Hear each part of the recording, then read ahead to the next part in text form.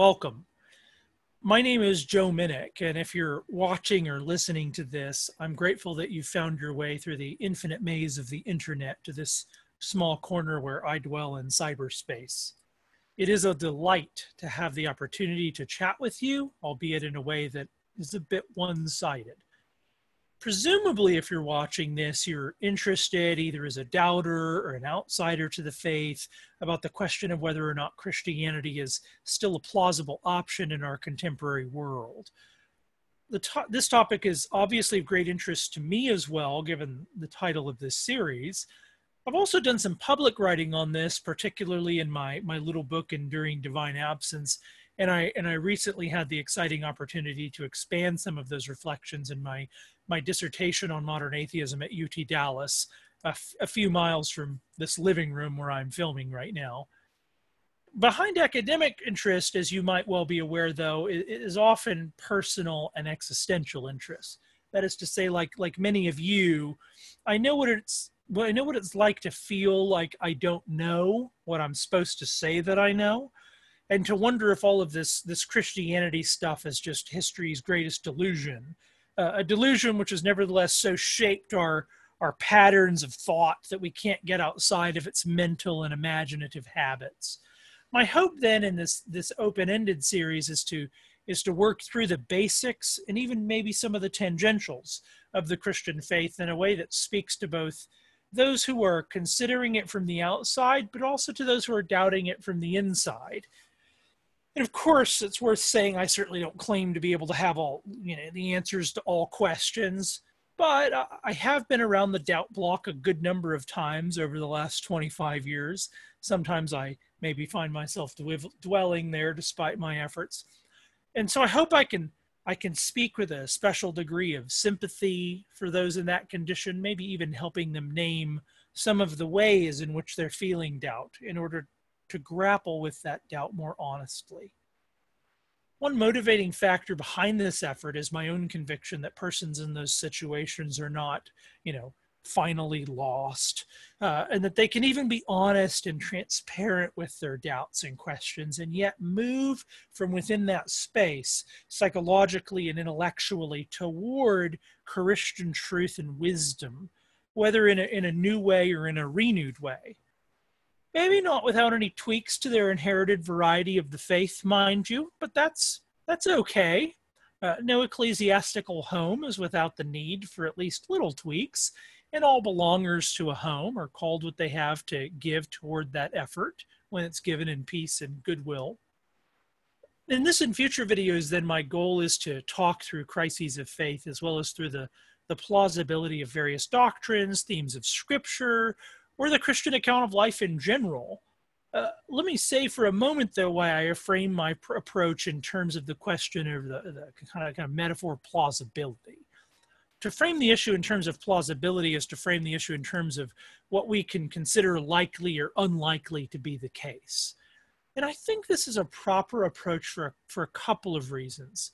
One, assuming that there's always more that could be said about a thing, and because most of us don't operate in the space of absolutely airtight arguments, factoring in all knowledge about anything, it seems that plausibility and the notion of likelihood is where most of us actually dwell in our decision making about most intellectual things. Most of us are far more ignorant than we realize and don't even know just how much we don't know. But this doesn't mean we can't achieve confident cognitive rest based upon reasonable first principles and an honest reading of the clear data points that we do have. And secondly, I think framing the issue in terms of plausibility accurately captures the role of the imagination in our working through these issues. What we consider likely or unlikely to be the case, which is to say what we consider to be plausible, has a lot to do with the extent of our knowledge. But it has at least as much to do with our reflexive sense of what reality is or can be like. And it is precisely here that we often need to be reschooled to experience a renewed wonder. If nothing else, then I hope that these videos will make it a bit more difficult for some of you to fail to feel the pull of the Christian faith, even in its particulars. In this video, I'm just going to speak about crises of faith in a more general way and try to gesture towards some initial steps that can be taken in the experience of having such a crisis. So let's look at this oft-cited phenomenon, the crisis of faith, a phenomenon that is common enough that it is now a fairly prominent theme in a recent modern film. If you've ever seen films like Higher Ground or Scorsese's Silence or First Reformed, etc. From a sort of clinical perspective, a crisis of faith can be variously diagnosed. Doubt can arise from struggling with certain claims, like does God exist, or the problem of evil, or sexual ethics. But often doubt occurs in the context of disillusionment with Christian family or churches, and can also be triggered by significant life events or even transitional psychological states, such as a kind of intense depression, or even a transitional state into a heretofore unknown happiness, oddly, in some cases. But not surprisingly, of course, many crises of faith occur at some intersection of various of these forces. Crucially, however, because I don't think this is said often enough, it is entirely possible to have a largely intellectual crisis of faith that is not rooted in existential confusion, flirtation with old scratch, or ill will toward Jesus. So let's consider the example of someone who's comes from a normal Christian background and is feeling less than ordinarily certain about certain big and basic Christian views. It's worth asking, what is the most immediate thing to be done? How should we respond to the simple fact and experience of doubt? And for those who've been through this, you know well that the first step is not actually always that easy to discern, because there's a lot of kind of active voices, as it were, when we find ourselves in a crisis. There's the voice in our head that says we ought to be concerned, that is, that it's spiritually unsafe to be in a crisis. What, after all, if we fall away, is the proper response to simply assume we have sin that needs to be dealt with, or that our doubt reflects some implicit lack of trust in God? Is the first step then always to actively kind of repent ourselves back into a new confidence? Understandably, though, that response can dialectically raise another set of concerns. Is fearing the judgment that allegedly comes from getting the answer wrong, or the more basic social consequences of possibly changing one's beliefs, hamming up our intellectual honesty? Can we satisfy that other little voice in our heads that accuses you only arrived at this conclusion because you need to, out of fear of hell or social pressure, or because of the safety of maintaining a particular identity, not because you truly listened to reality and to the evidence, or paid attention to what it seems like to you when you aren't actively trying to make it fit your pre-digested ideology? If you have too many voices in your head, you might have bigger problems to deal with, but we're dealing right now with those who have an acceptable amount of mental specters floating around in their psyche. For the unchurched, everything I said might not quite capture your own mental framework as you work through these questions. Perhaps you're just curious, or maybe even slightly surprised, that Christianity, on a host of registers, turns out to be something worthy of more serious attention than you might have heretofore given it. Tom Holland's recent book, Dominion, is a fun read, from somebody maybe in that camp. He's an atheist, but Holland nevertheless kind of finds himself a bit surprised by the depth of the Christian tradition, and even in its peculiarities. Another person we might think there is Jordan Peterson. He's not really a classically Orthodox Christian, but he nevertheless takes the Bible and the Christian tradition very seriously as a kind of dialogue partner in the investigation of reality. But in any case, whether coming from the position of an insider or an outsider, there is overlap, I would argue, in the first step to be taken in working through these things. So let's take the risk analysis register of concern raised earlier, if I can call it that. It's not only Christians, after all, who can see clearly that our instincts concerning what reality seems like might, even when our understanding feels obvious, turn out to be in tension with reality when reality is understood more fully. Historians are especially attuned to this since they spend a lot of time trying to understand why certain things were plausible to our ancestors, often in a way that makes the historians themselves cautious about their own pet interpretive default settings. But beyond the question of mere ignorance, it is also not only Christians who can see clearly that self-deception plays a role here. Indeed, self-deception is a frequently portrayed theme of much good modern literature and pop culture. And so even with just ordinary observation, it is clear that there is a humility to be had and a caution about overtrust in our own instincts. But this is only a piece of the pie, because whether we like it or not, it just simply is the case that you aren't sure what you're not sure of, and that you, in fact, doubt.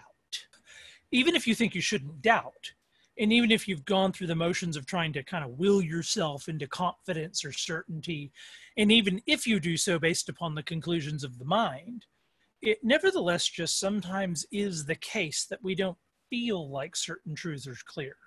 Or we deeply sense the smallness and the limitation with which we grasp anything at all.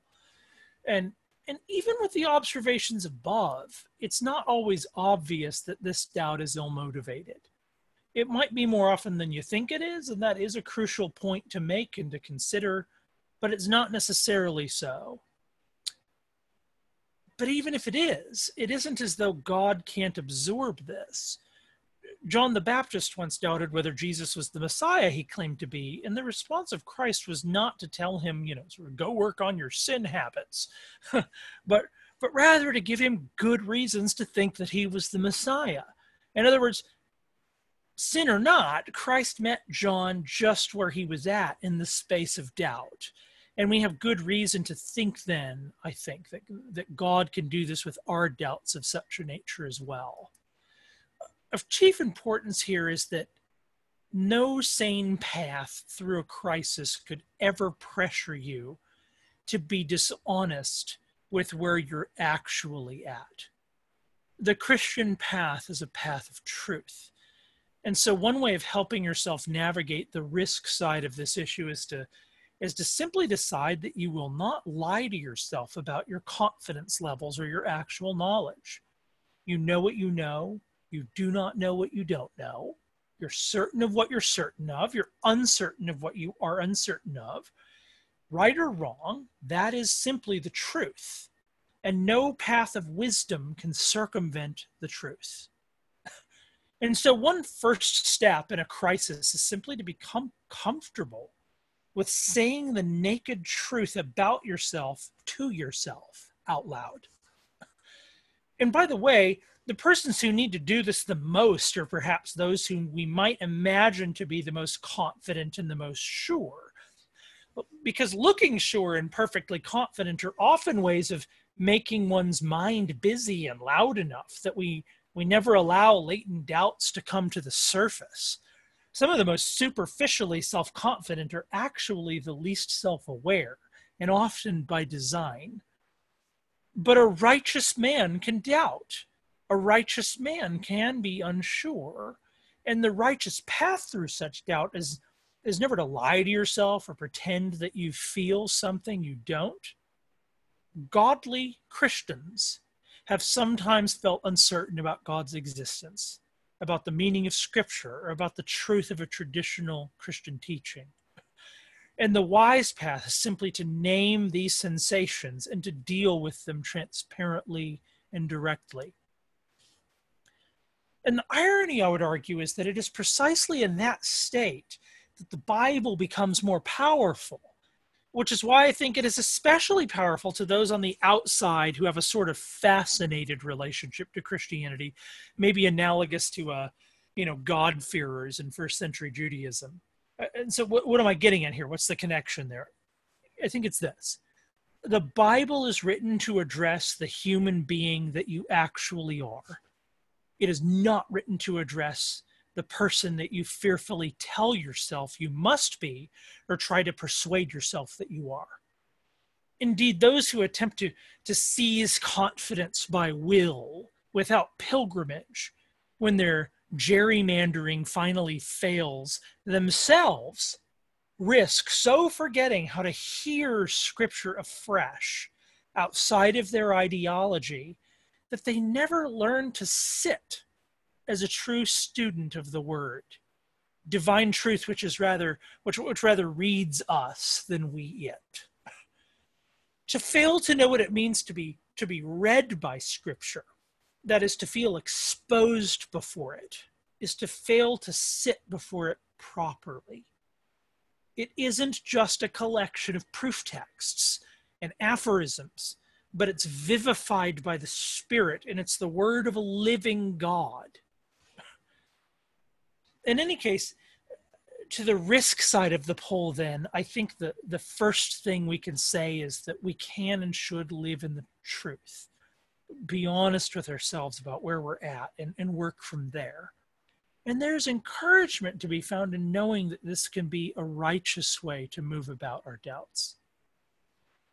And as it turns out, that's also relevant for the intellectual honesty side of the poll, the side that accuses the seeker of possibly being overly stifled and motivated by fear.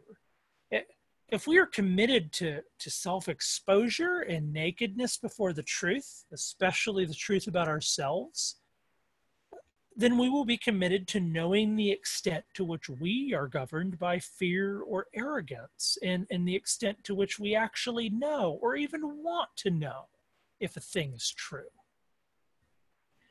And so you need to tell yourself the truth about yourself, both to rightly navigate the risks of the doubting pilgrimage and to try and answer questions that you find arising naturally and spontaneously, whether you like it or not, in your mind as you work your way through these questions. But there is a possible pitfall here, especially for those on the outside looking in. Commitment to honesty with the self and with reality is decidedly not to bracket out God or Scripture or others as dialogue partners in your search. I mean, in one sense, to do so would be able to just be to beg the question at the get-go. If God is and is the rewarder of those that seek him, as Scripture claims, then the human impulse to cry out to the ether in a crisis, or the idea that God dialogues with us through his creation and through spoken words and through the intersection of those things in our own life and story, are instincts that arise from nature itself. We were created to speak to God and to be spoken to by him. And there are vestiges of this structure in all humans. The human, as it turns out, doesn't discover the world through a merely internal monologue of one's own thoughts and feelings, but rather through the dialogue, which ironically just is the essence of being human. Many sages have pointed out that we discover ourselves and the other just as we know the other in knowing ourselves. Or in Calvin's peculiar inflection of this, we don't know God without knowing ourselves, or know ourselves without knowing God.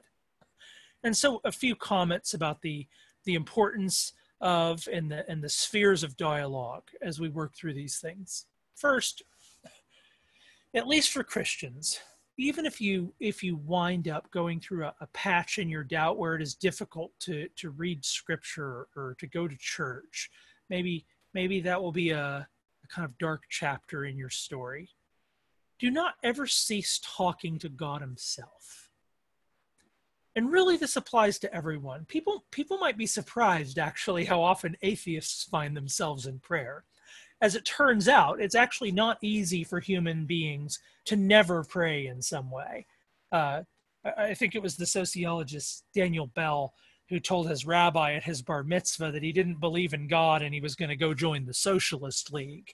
The rabbi replied, kid, you don't believe in God? Tell me, do you think God cares? So as it turns out, God is perfectly able to work with a good atheist. And some of our more agnostic pals still find themselves talking to God despite themselves. And in future videos, I'll talk about the existence of God and how we might argue for it and what reasons we have to believe it. And particularly, I'll want to talk about the problem of divine absence, because that's of particular interest to me and has become an especially big topic, interestingly, among some philosophers in the last decade. For now, I can at least say that no agnostic or atheist runs the risk of anything harmful if they take the approach that I'm laying out, which is to just talk to God, talk to your creator. It's worthy of note, however, that when I encourage you to talk to God, or anybody, insiders, outsiders, when I encourage you to talk to God, don't think I encourage you to speak to some projection of bad Sunday school lessons, right? It's not that God doesn't transcend all propositions that you believe about him. He most certainly does, and that's good news, frankly, even for the most mature Christian, the most mature theologian, that God transcends all of our propositions about him. The point here, though, is rather that prayer is most possible when we're the most relieved from our projections about God. Pray to God as the one in whom you simply have being, to the one who is closer to you than you are to yourself, to the one who sustains your every breath, who is your maker, the maker of all things, and the sustainer of you in each moment. Cry out to him and ask him to preserve you from deception and to guide your way precisely through honesty, through clarity, through your questions. And trust that he's no stingy despot, but the one who is the gift of all gifts, as Scripture puts it, the desire of the nations, who loves both to be found and by, who loves to both be found by and to seek you. Heraclitus, pre-Socratic philosopher, had this funky statement, nature loves to hide. And it's perhaps echoed in the Proverbs statement that it's the glory of God to conceal a matter and the glory of kings to discover it. And I want to connect that to divine absence in future videos. But here's a basic postulate. There just is one God to whom all persons are immediately related. And so wherever you are relative to any final state in theologizing about God, and especially if you're seriously interested in the Christian faith, just cry out to the ether, man, in order to be heard by the ear of the one God, our common creator. There is much in reality to suggest that God is well-disposed and good-willed towards those who seek him. So ask him to reveal himself to you and to reveal yourself to you. And yet even here, there's a caution to be had. Given what was said about self-deception above, we also need to soberly recognize that many people think they're seeking God or God's guidance, or think that they're being truly honest, and are very deceived about themselves. This is manifest not only in the kind of monologish behavior I mentioned a few moments ago, but it's also manifest in I think the deeper tendency that reflects. And that's this: humans have a tendency to reduce what is possible and plausible to the largely non or pre-digested blueprint of one's own conscious instincts about how reality works and what it's like. Or said more tersely, humans all too easily lack the wise kind of curiosity and imagination. But nothing that is truly honest with, and certainly nothing that is truly knowledgeable about, all that reality is, could possibly fathom that its vast density might be contained within the confines of my immediate imaginings and instincts. We were made to expand the garden, to cultivate and extend its boundaries. It is not even possible to be intellectually honest then, apart from being open to surprise. And precisely for that reason, the honest soul feels the need of others to navigate the world well. To search for God in the box of your initial imaginings almost guarantees the outcome of finding an idol or to find nothing, which is really the same thing. The mental habits and attunement of soul that could possibly seek the living God necessarily wanders and reaches out of itself into sources, persons, and the very person mediating object of texts. Wisdom is constitutionally open to and listening for a word from outside. And this is why I think the exhortation to seek God and speaking to him must be paralleled with an exhortation to dialogue with Scripture and the people who've been formed by it. You risk mere monologue in your prayer if you don't listen for God's response. And I'll talk in future videos about why I think the Bible is God's word, but for now, it is sufficient to say that if it just is the word of a living God, then God can speak to you through the word no matter what your belief about the Bible is that you bring to reading it. So read it and let it work on you. Though it's funny, I think it's actually Christians, ironically, for whom it might be especially difficult to approach the Bible in this way. And that's because the Bible is so familiar to us. And so for Christians who are doubting, I think we need to be relieved of our tendency to an ideological and safely controlled relationship to the Bible. We've not read Scripture rightly until we've sat before it and been read by it and felt exposed before it, as I said earlier. We're not even talking about the Bible rightly if we're talking about it as a pre-interpreted known entity. For Christians, it's divine speech. It's a crucial piece of God's dialogue with humanity. It moves us. It sometimes angers us. It frustrates us. It confuses us. And that's to be expected. That's part of what prayer is for. You talk to God about it. Be shaped by Scripture itself in your prayer and in your response to all of this.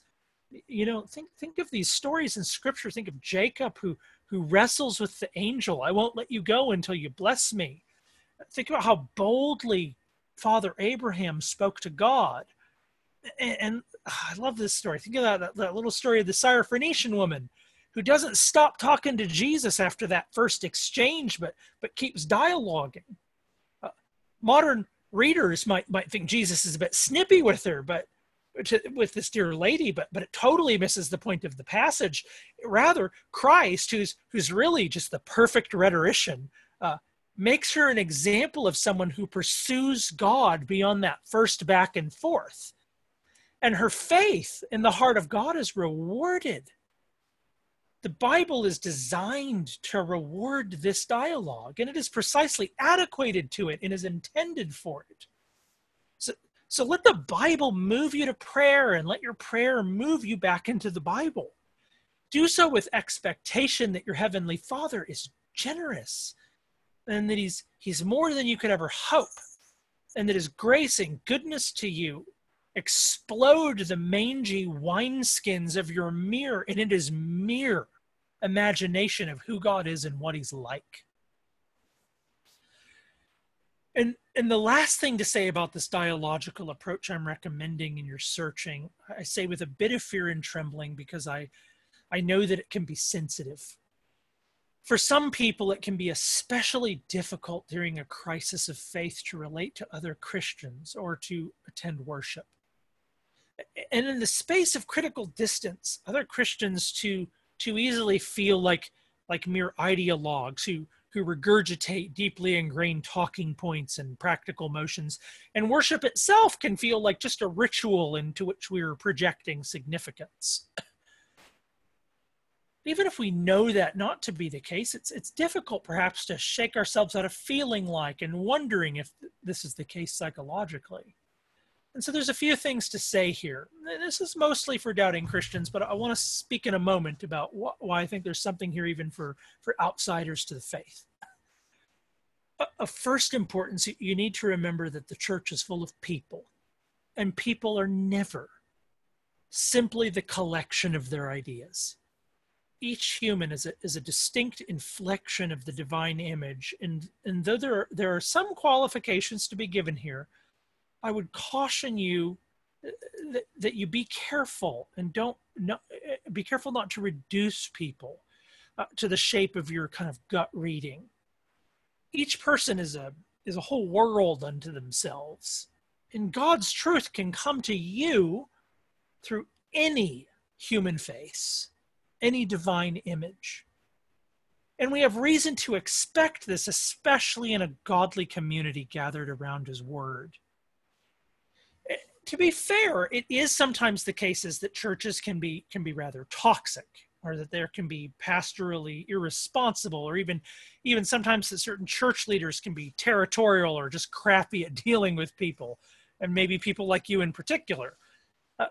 But let's calmly examine ourselves here a bit, and I'll qualify this and try to get back to that in a moment, but let's calmly examine ourselves, especially in light of the Bible's general recommendation that we be cautious about how we speak of leaders in the church. And so I think there's a few points here to just go over and caution ourselves with. So number one, first, admitting that there are circumstances which are toxic and probably not worth investing in, are there nevertheless churches in your area that offer decent biblical teaching and a decent community of loving folks? In the USA especially, it would be hard to live in any metroplex and not find something along these lines. So the most obvious thing to say is that you can stay plugged in with other Christians by just finding a relatively sane group of them. There are some insane groups of them, but there's plenty of sane ones. Go find one. It's frustrating. Lots of people opine about the church and evangelicals these days, but they're simply reducing thousands upon thousands of congregations and pastors to just the handful that they've experienced. And it's funny because we're not supposed to like stereotyping these days, but this is one area where it seems to be perfectly acceptable. And we need to relieve ourselves of that kind of thinking. Second, let's say you've got some wounds from church communities or leaders. You still need to ask yourself this, and this question does not presume the answer. But the question is this: is your wound proportionate? Anyone who dwells among a community of people long enough is going to get hurt. It hurts to be in a family. And just as in the natural home, one's parents, leaders, or siblings will possibly sin against you or hurt your feelings on occasion. But is this offense in the ordinary range of flaws that can belong to a basically godly person? If so, it may be worth considering whether or not you, perhaps without even being aware, look to your leaders or brethren to fulfill a need for affirmation that you have, and are placing an unfair burden of expectation then on them. And the relief to be had from this is to find your confidence and security in God, which will enable you to endure the ordinary sins of an ordinary Christian church and family. And ironically, it puts you in a better position to speak truth into their lives. People can usually tell if you're speaking out of an implicit neediness or if you're speaking to them for their sake. And while they always ought to listen for whatever truth there might be when you speak to them, it's just true that people are far more inclined to do so when it is so obviously coming from a place of goodwill and for them. And as a side note, I suspect that placing psychological burdens on church leaders is a large part of why there's an interesting dialectical tendency for those who've been hurt by the church to settle for some sort of leaderless or transient online community. I think maybe it works like this. Because we implicitly demand the impossible of real faces, we replace them with surrogate relationships, faceless ones, where we cannot be disappointed even in principle. But the New Testament vision of one's ordinary church community experience just can't be reconciled with this. The church is a body. It is organic, but it is assumed that there are a regularly cultivated set of embodied relationships, regular fellowship and worship, distinct gifts and roles in a community. Granted, maybe a couple of warts, but the thing is we need this. We need that embodied community, which is why the alternative will either leave us consciously unsatisfied or more dangerously atrophied in our desire for embodied communal love. How can we work through this? We need to make sure that our final ground of confidence and security and affirmation and love is in God. And we need to make sure that we ultimately fear Him alone rather than men. Of course, we want people to like us. We all want that. People who say they don't want that are lying or aren't even aware of themselves. We all want people to like us. And it's hard to be criticized. It's hard to be in tension, especially with leaders or with other people. But our most basic sense of identity and spiritual stability must be rooted in the awareness of God's perfect heart for us. And upon that foundation, we must be able to see the gifts we have in a way that is not wrecked by the occasional dismissiveness of men. None of that is easy, of course, but I think it has to be our goal. And ironically, it is precisely by doing this that we can both endure man's ordinary sins, and we also put ourselves in a better place to hear when God might be speaking truth to us through other humans, especially honorable leaders.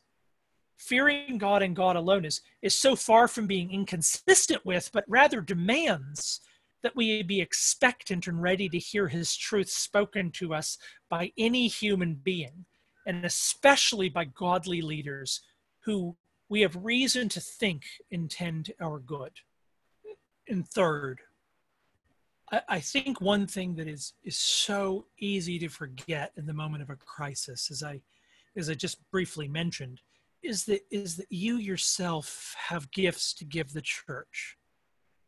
All who belong to the body of Christ, really belong to the body of Christ, are supposed to be in the body of Christ, have been given gifts by Christ through Spirit. And they've been given to you because they're useful. And in closing yourself off from a concrete community, it's not just your loss, it's their loss. Giving gifts, of course, need not mean anything fancy or particularly noticed by men, so long as it's noticed by your Heavenly Father and it benefits its immediate recipients. You really can rejoice and find dignity that you're bearing a burden in this world and helping to be a part of the healing that is to be found in a concrete body. And the converse of this is true as well. Ordinary dwelling with ordinary Christians is sometimes hard, but it's also part of your healing. We can't become whole without it. Moreover, we are not healed, and this is important to say, we're not healed simply by showing up to the doctor's office, right? We have to actually receive the medicine. We have to open ourselves and participate. And, I'm not very good at this. And I can tend towards passivity in worship and in giving my own gifts to others. And like you, I am in training to lift up my voice, even when I don't feel like it. But you and I both need to cultivate active worship. It's not always going to go well, and you'll probably screw up a bit, but God knows you, and He sees where you're at. Jesus saw John where he was at, and He saw the Syrophoenician woman where she was at. But be in the game of trying to give everything God has given you to give in praise or lament or invocation in the context of His church. Our healing is not just found in individual relief, but in collective worship, in paradoxically participating precisely as ourselves in what nevertheless becomes a single collective offering with others, We were made for such worship and must train for it. It's no small part of the eternal bliss that we hope for. And fourth, I want to clarify that I don't say any of this simply to scratch any status quo itch. I don't think this means that you need to just hold your nose at crappy pastoral care, just mumble, it's fine, when you're surrounded by what amounts to a big gospel impoverished social club. Well, that just gets back to point one. There just are places that aren't like that. There are many, many good and humble ministers, loving churches who care about people and try to honor the Bible and center around the gospel. Low-key, modest, and faithful churches. So find that for yourself, but make sure that it cares about what God actually means in Scripture, because you need it to care. Fifthly and finally, you at least need to be responsible and honestly ask yourself, even if the answer is no, whether or not your feelings about the church are and about people in the church, whether your feelings about the church and about people in the church are a result, intentionally or not, of a kind of numb or atrophied psychological state. And that can be an unintentional response to various pains for which counseling might be a wonderful aid to work through. But it can also just be a function of doubt itself. What am I getting at here? Crises of faith are a space of clarification, but they are also a space of distortion in some ways. On the one hand, a crisis can be fairly helpful in giving you a critical distance from your ordinary beliefs and habits so that you can take a fresh stare of where you're actually at relative to them. That is to say, you can especially get clarity about yourself in a crisis. But this distance and numbness can also distort our perception of the world on various registers. And this is why the distantiation of a crisis, useful and as important as it may be for a time, is meant to end, if we're healthy and trying to be well adjusted, in a sort of reattachment to the ordinary. Because it is only in the rhythms of the ordinary world that we're fully engaged with reality on all its registers. What is needed then is to take a renewed self-clarification back into a world to which we are committed to remain attached. And this is why it is especially important to cultivate attachment to people in the space of doubt, and why it is important to remain in a body of Christians during a crisis. Moreover, the more we retreat from a community of persons, the more it's kind of a self-fulfilling prophecy. The more robotic and inhuman they're going to start to seem to you. But that reflects you in some cases, or it might at least reflect you more than it reflects them. And so maybe sometimes, as the kids say these days, maybe sometimes you can't even. But I'd encourage you to be committed to evening as much as possible, even if for now that just means prayer that God would enable you to try and even. He does love you, and he's for you, and he can help you. And there are churches out there that can love you and care for you. If you decide to be open to surprise, I suspect you will be. If you open yourself to surprise, you'll be surprised. And in a somewhat unanchored state, you really need to be anchored in a community where most persons live in plain, vanilla, ordinary, and basic spiritual reality. If you let it, being around them will be a constant source of reminder. And if you listen to people and have serious conversations with them, you'll be surprised how insightful and helpful ordinary faithful Christians can be. And you'll even be surprised, I think, how not alone you are in this. You might even be fascinated to see in how many peculiar and distinctive ways people have worked through similar questions and have things to say that aren't just talking points from a book, but they come from it, a peculiar and really interesting perspectives. So seek and find a community like this as much as you're able.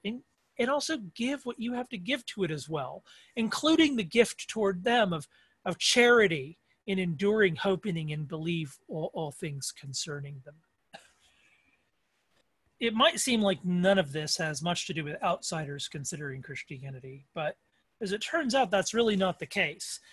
The New Testament very frequently assumes that an enormous part of how the church grows is that the Christian community is attractive. Most of our access or most of our impressions of the church these days, unfortunately, come from bad media depictions, maybe, some crazy relatives you saw over Thanksgiving or Christmas, and a lot of online chatter about, abstract communities or, again, sort of evangelicals these days or whatnot.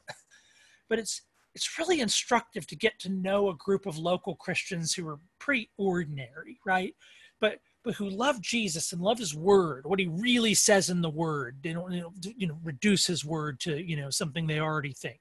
And are serious about following him, even at personal cost. And who try to love one another and try to love others well. Find yourself Christians like that. Put yourself in proximity to the word and to the people of the word. And I really suspect you'll be surprised. And get to know them. It's interesting, get to know them at various stages. Talk, for instance, to some of the elderly, and talk to seasoned adults raising teenagers. Talk to a handful of humble ones and maybe a handful of super smart ones. And you'll be able to get a sense of what it is that you're considering. And what do I mean by that? Christianity isn't just a set of doctrines, but involves belonging to a people.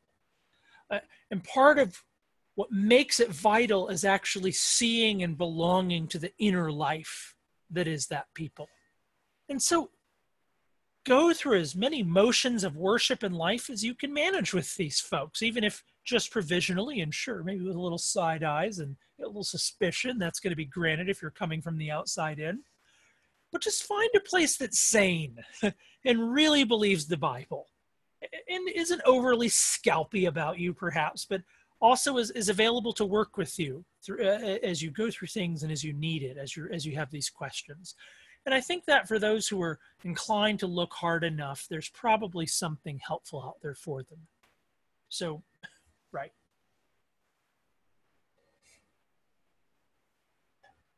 So let's summarize everything we said in just space of a minute or two.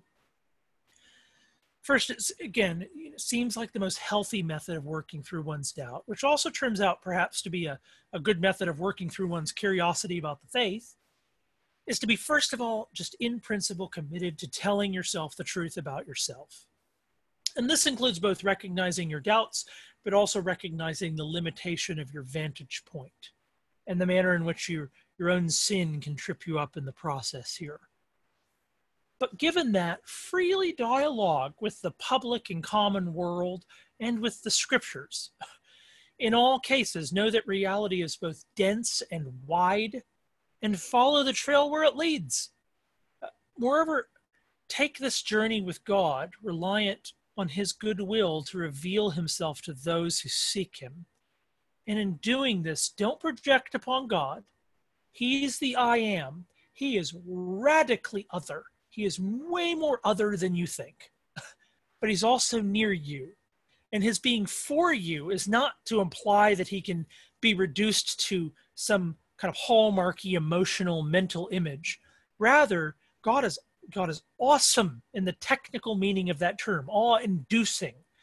And to know him and to be known by him is to stand before a God who's also our judge, who is also the object of holy fear, but who is a loving God, rich in mercy, as testified by his constant provision for and sustenance of us. And I think when you get in scriptures, by much more than that. So to say that he is no hallmark God is not then to just say that he's not intimate. Rather, of course he's intimate. Rather, our relation to God is more intimate than sentimental depictions suspect. And for precisely that reason, our relationship to God is not merely comfortable.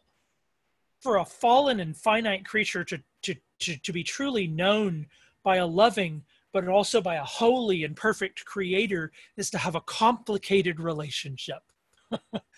To walk with God is both to be comforted and rested in a very deep way, but it is also to sometimes be agitated and to wrestle with one who would see us grow out of our myopic and self-protective imaginings. Walk with God as with a father and a holy other friend, but know that your divine companion would see you healed. And to be healed, especially in a relationship to him, which is the chief healing that you need, involves some pain. To know him is to be relieved, but it is also to be exposed and to be forced to reckon with oneself. It's to walk in the truth is to walk in the light. And then finally, by way of summary, to whatever extent it can be managed, cultivate an attachment to an embodied group of local Christians who can help anchor you in those dimensions of reality from which you might be a bit cut off at the moment. Or for seekers who might be the lived truth for you, the X factor that makes the line between the way of Christ and simple reality increasingly blurry precisely because your vantage point grows rather than diminishes. And then, as the kids also say these days, just do you. In Chariots of Fire nomenclature, run and feel his pleasure. Rest in God's goodwill. Ask him to preserve you from error and seek his face. Ask yourself and be honest about whether or not you want to know the truth of God and the way of Christ. And if you do, trust that God means for you to find him, to train you in trusting him, and trust that he can minister to you precisely by means of your legitimate questions rather than by circumventing them. What I hope to do in future videos is walk through various elements of the Christian faith or various questions that get asked in our modern context and to take doubts that arise from them very, very, very seriously. So together with you, I want to think about and feel the intellectual and existential pressure of these questions. And then I hope to talk through them, relying on both scripture and general revelation in a way that I pray will help you in your own pilgrimage with God. But until next time, from one human face to another, farewell.